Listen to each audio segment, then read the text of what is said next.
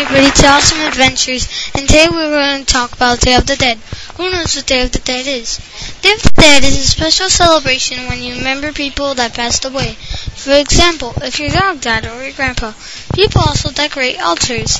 Here are some examples of things that we decorate them with: papel picado, flowers, and pictures. What is Day of the Dead even in our school? At a elementary school, we use silver skulls, and we also decorate skull faces, and you make skeletons out of pasta.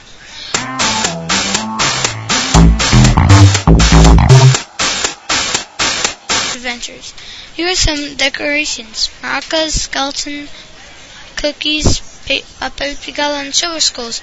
If one of your family members died, you should go visit them and decorate the altars. Day of the Dead is on November 1st and 2nd. At School 88 on October 29th.